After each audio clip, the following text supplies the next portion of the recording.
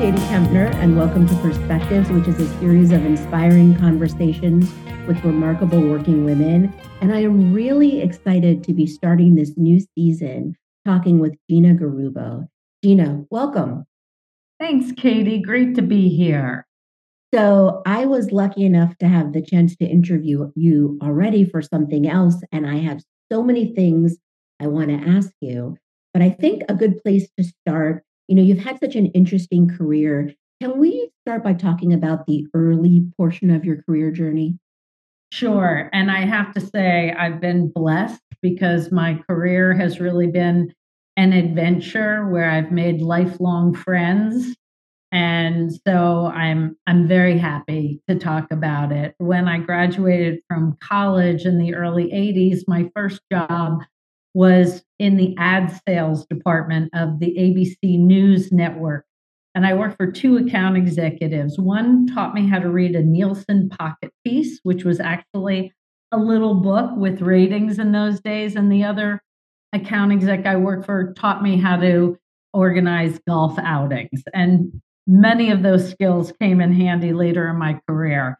After a few years at ABC, including in their affiliate relations division, I went on to two ad agencies, McCann Erickson, which is what it was called back then, working on the Coca-Cola account, and Wells Rich Green working on P&G and Ford Corporate, Ralston Purina. And it always seemed like I was the junior buyer on the team, so they would ask me to buy the new things like syndicated television or cable television, and because they were buying primetime upfronts and they didn't want to deal with this. But I sort of embraced it and I became pretty expert at explaining new media to Fortune 500 companies that needed me to take the new media and put it into perspective versus primarily national television, which is the bulk of what we were doing in those days. And I found it to be really exciting. I mean, take Nickelodeon, for example. The way kids started watching television in the 80s completely changed with the remote control. And so it wasn't about channel 2, 4, or 7, ABC, CBS, NBC. It was click on to their favorite character who happened to be on a cable channel and Nickelodeon. So explaining this to brands, explaining the value of this was something I became good at. Years later, I ran sales for a syndicated television company and then went to the Discovery Channel, where the CEO, John Hendricks, an amazing man, great pioneer, pushed to be one of the first media companies to have an internet website. So discoverychannel.com came into being in the early 90s, and I was running Eastern ad sales. And he said, Gina, in addition to what you're doing, can you help us figure out how to monetize discovery.com? And I said, sure. And since I was in charge, the display ads were a third of the page and they were vertical. But I chose to only sell 4 sponsors at a time. And it was really a share of voice we gave them. And you have to understand back then, Discovery's programming was a bit more prestigious and upscale. And so the brand sponsors were BMW, Intel, and I was able to sell them internet ads, and they had the most amazingly beautiful and cool copy. But in the mid 90s, it was hard to find clients and agencies that could even buy internet. And so my phone started ringing off the hook with offers to run internet sales for organizations. And I ended up going to this little startup called women.com, which I think you wanted me to talk about a bit. Well, I do, because you were one of the first, you were a key executive in shaping that, which I think later became iVillage. And it was such a pivotal site and a pivotal moment in time, really. So yes, please tell us about that. Yeah, sure. So like I said, I had all these offers coming in and I picked up the phone one day myself, and this headhunter was like, oh, we have the site women.com. And I don't know why, but I went on, I looked at it and I said, oh my God, they have a channel for career, a channel about money. Just reading it, I could just see they assumed women were working, had money, were buying houses, cars, instead of the fashion do's and don'ts. It was, hey, this is what they're showing at the Paris Fashion Show. Would you wear this? So I went to be head of their ad sales, and I tell you, it was a completely different conversation because A, the internet was new. B, talking to the Fortune 500 companies about why this internet thing was going to be big, was important, was attracting a different kind of audience, was totally new. And I had to go to the biggest consumer brands for women and say, you know that commercial you're running in daytime, the one where the woman's sort of hugging and singing her, with her mop as she cleans, like so uncool. Like you could never do that at women.com. And so we actually helped brands create the right messaging for the woman who was online. And in those days, we were forecasting that women online would be looking up medical information and recipes and financial information, and they would dominate the internet. And when we were out raising money, most of the investment bankers who were men would say, God, my wife doesn't even like computers. I mean, it was otherworldly. And it was honestly, in my opinion, one of the cases of the democratization of media. I think the internet in general democratized media because when I was young, it was just a small number of big media companies that pushed out what the culture was, what the news was, how you should walk, talk, and dress, right?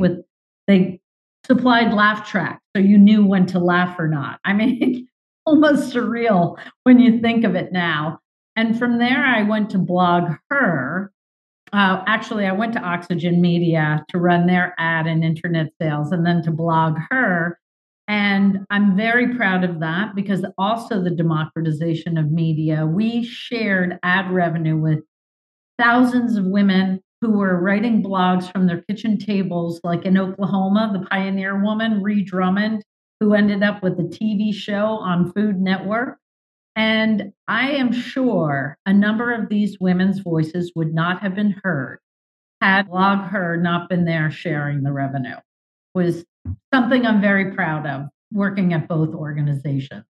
Well, you absolutely should be. And I guess the next question then, and I hesitate to ask this question based on my very small but nurturing podcast. Do you still think that there's a need for sites and media and podcasts aimed specifically at women?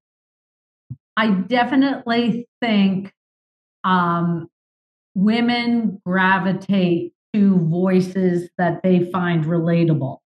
Whether those voices are by women for women is not necessary, but I do say, I will say the internet has created a more level playing field and allowed what everybody's calling influencers to have a stage that was not possible before. And I'll tell you a funny story since I know we're going to talk about my role at NPR. Um, when I was at Blog Her, one of the journalists of a NPR member station had a panel at the Harvard Club, and it was three media organizations and myself. And the whole thesis of the conversation was, are these bloggers journalists or not? And of course, he started with me. He said, okay, Gina Garrubbo, do bloggers consider themselves journalists? And I said, well, I don't know if the mommy bloggers or the food bloggers consider themselves journalists per se, but we have a number of bloggers here today in the audience who are political bloggers, and they have their credentials and they consider themselves journalists. And so when you think back to, what right do you have to push your voice out into the world? That's not even a question now. So all I have to say is I am grateful that in the media landscape, there are voices that are far more relatable to women than there ever were 30 years ago, when I was young in the media world. Because so much progress has been made when it comes to women's voices and women being heard and conversations around women. I can't help but think in some ways, though, that maybe we're backsliding. Do you feel that way, or am I At just doom at scrolling times I lately? do. At times I do. It's interesting. Sometimes I go to conferences and I don't think there are enough women on the stage as speakers. Sometimes I, watch the news and I'm keeping track of how many sources are white men versus people of color and women. I will tell you, at NPR, they work very hard to make sure sources are diverse and represent different sectors ethnographically, demographically. Well, that is a great segue to talking about your role at NPR. So tell us about your role as president and CEO of National Public Media. Yes, so National Public Media is the sponsorship subsidiary of NPR. And I am very proud. My team and I bring in sponsor revenue from national advertisers to NPR and member stations. And it's interesting, I never would have guessed that my years at women.com and Blog Her would have trained me so well, but at NPR, all of our sponsor messages are produced in the voice and tone that's in keeping with NPR. We don't take client supplied creative, which can often be jarring. The NPR listener wants a certain type of listening experience that is less commercial than a commercial radio station or any other media entity. So I find myself having conversations with brands about the power of fact based messaging about your brand, about your product. We do have custom audio, so we do allow brands to insert their voice, tell their story, either CEOs or car designers. We had the founder of Sierra Brewing talking about how and why he created his organization. It's interesting. We very purposefully produce the messaging that is informative because the audience is leaning in and wanting to know information, what's happening in the world around them, what's happening in the environment, what is the story of a brand is just as interesting to them as the story of what's happening in their city. Well, NPR, I mean, it's more important now than it ever was. I think many people feel that strongly. I certainly am one of them. How has its role in culture changed, or really has it? I am extremely proud to be associated with NPR and to help support NPR's mission for a more informed public. NPR has bureaus around the world. Um, they seek the highest quality fact based journalism. You will never see a situation where a host pits two individuals with opposing views and lets them go at each other, which is something that happens in other media. And I do want to remind everybody that the member stations across America are a vital part of the survival of local media in America. You hear a lot about the death of local media because of the decline of newspapers, but NPR member stations around the country, like WNYC in New York, every Friday they have a segment with, Ask the Mayor. In states, they allow the governor. I mean, it doesn't matter what party they are. They allow political individuals come on the air and speak to their constituents about the state of the state or the state of the city. And NPR listeners consider NPR very important to them. And I think a very important reason is that combination of local, national, and international that comes together in a way no other media company offers. We had Sherry Day Scott on last year, who works at NPR in Atlanta, which has a very robust program. And you make an excellent point. It's so important in terms of local news and regional news, all the way up to national news, to have that mix, that hybrid. So thank you for mentioning that too, as a loyal listener. Thank you for that. So if I were to say this is an unusual time in the world, that would be a very big understatement. But I don't even know how to put it. So let me not even say that part. But things are moving at a very fast pace.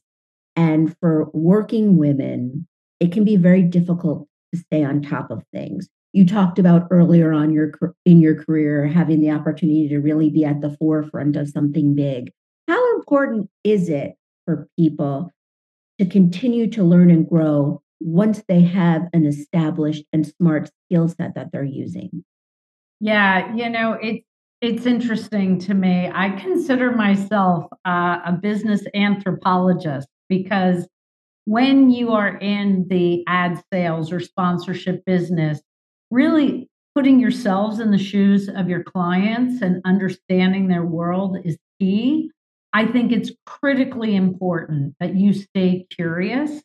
And so before I talk to a brand, I'll always check in to hear what the news is about them, if they're private or if they're public, what their earnings report was, what's happening competitively, where their stock price is. Try to imagine the pressures on them politically, economically, socially. We have a lot of customers who have, issues with staff, customers who are now faced with high interest rates, customers who are, in the financial sector who have had problems, entertainment clients that have the strikes. So I think it's critically important to be on top of your world because your ability to put things into context and connect with others around you, to me, is the secret of success, but also happiness. I mean, I just think it's intellectually and experientially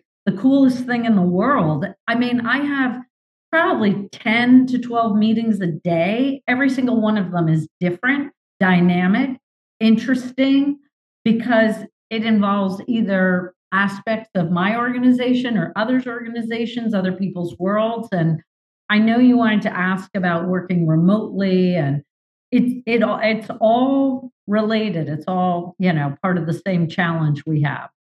Thank you, Gina. You're just helping moving this along in a very nice way.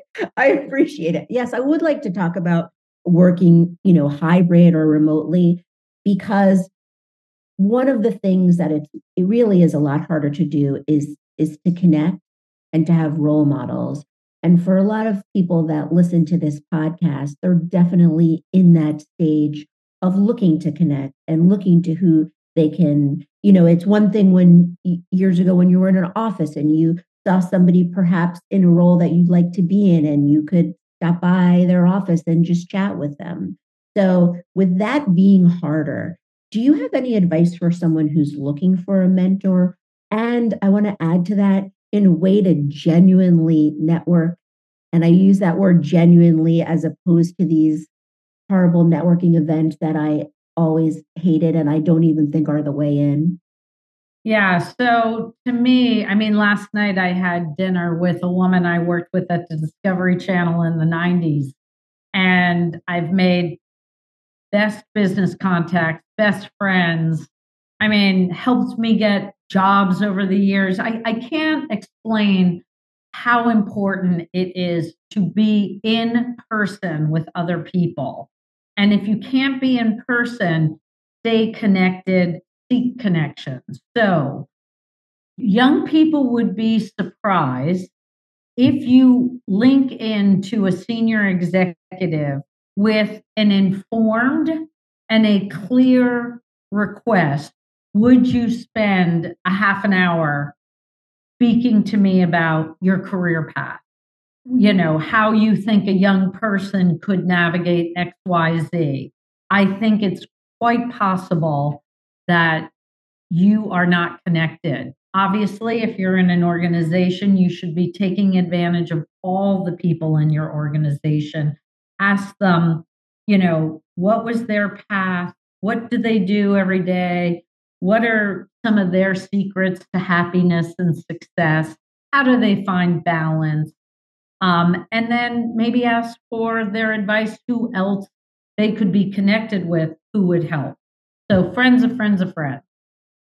I think that's excellent. And also just ask. People would be surprised. I interviewed a woman a couple months ago for my podcast, and she is a tech executive in London, and she was brilliant, young, really interesting. And afterwards, we spoke a little more. She said, can I just check in with you every so often? I said, absolutely. And so I think a lot of times people are afraid of asking, but really, what is the worst that could happen? Someone will tell you no. Absolutely. So, in the vein of advice, I have two things. One thing that I didn't, so Perspectives was originally supposed to be all about balance, how successful working women are balancing things. And over the years, I came to find that many women hate the word balance. But whatever you call it, how women figure out how to have their careers and have their personal lives has always had a lot of interest for me, especially for many years. I was a single mom, and I know you were too. So, can you please talk just a little bit about how you found balance, or whatever word you like to call it, throughout your career? Yeah, no, I was really blessed. I got pregnant with my daughter while at women.com right before we were going public. And I went to the board and said, "We're having a baby. I'm not getting married, but we're all having a baby." And they're like, "What?" And my daughter went on every business trip till she was 3.5. She was in her first board meeting at 3 months old. I would take her to sales meetings. I mean, I never asked permission. I paid for she and a nanny or my sister. So for me, I was very lucky. And I just say to women, because I talk to a lot of women who come to me and say, I want to be a single mom. How do you do it? And I say, well, you're extremely capable. And I would just figure out finances first, because you need great child care, especially if you want to take that child with you sometimes. And you have to be extremely organized, with many of these women are. You may be a little sleep deprived, because my secret is I get up at 4 or 5 in the morning, because I need to work out and meditate before I face the enormity of the day. Everybody's got their little things, but I do believe being intentional, being organized, and understanding what your priorities are is important. So everybody who worked with me, thank God, at women.com and Blog Her and Oxygen, these were women-run companies, and they totally respected the fact that I could be a single mom and run big businesses at the same time. Um, so I think the other ingredient is make sure you're associating with the right people. Don't go work for a bank run by 70-year-old guys who don't care about your family or your emotional well being. Um, Go work for a bank that does care. There are plenty of businesses that care about the well being of families. And it's not just a women thing, it's a people thing, right? It's a people thing, and that's an excellent point. I mean, you spend so much time working. It used to be you spend so much time at work, at the office, but whether you are back in the office or you're not back in the office, you spend so much time working. It's important to be surrounded by people that you like, respect you, and doing something that you enjoy, right? The world has changed, I think, in many positive ways in regard to allowing flexibility. I had breakfast with the CEO of a company last week, and no joke, they are in the office at 7:30 in the morning. It is, a financial media company.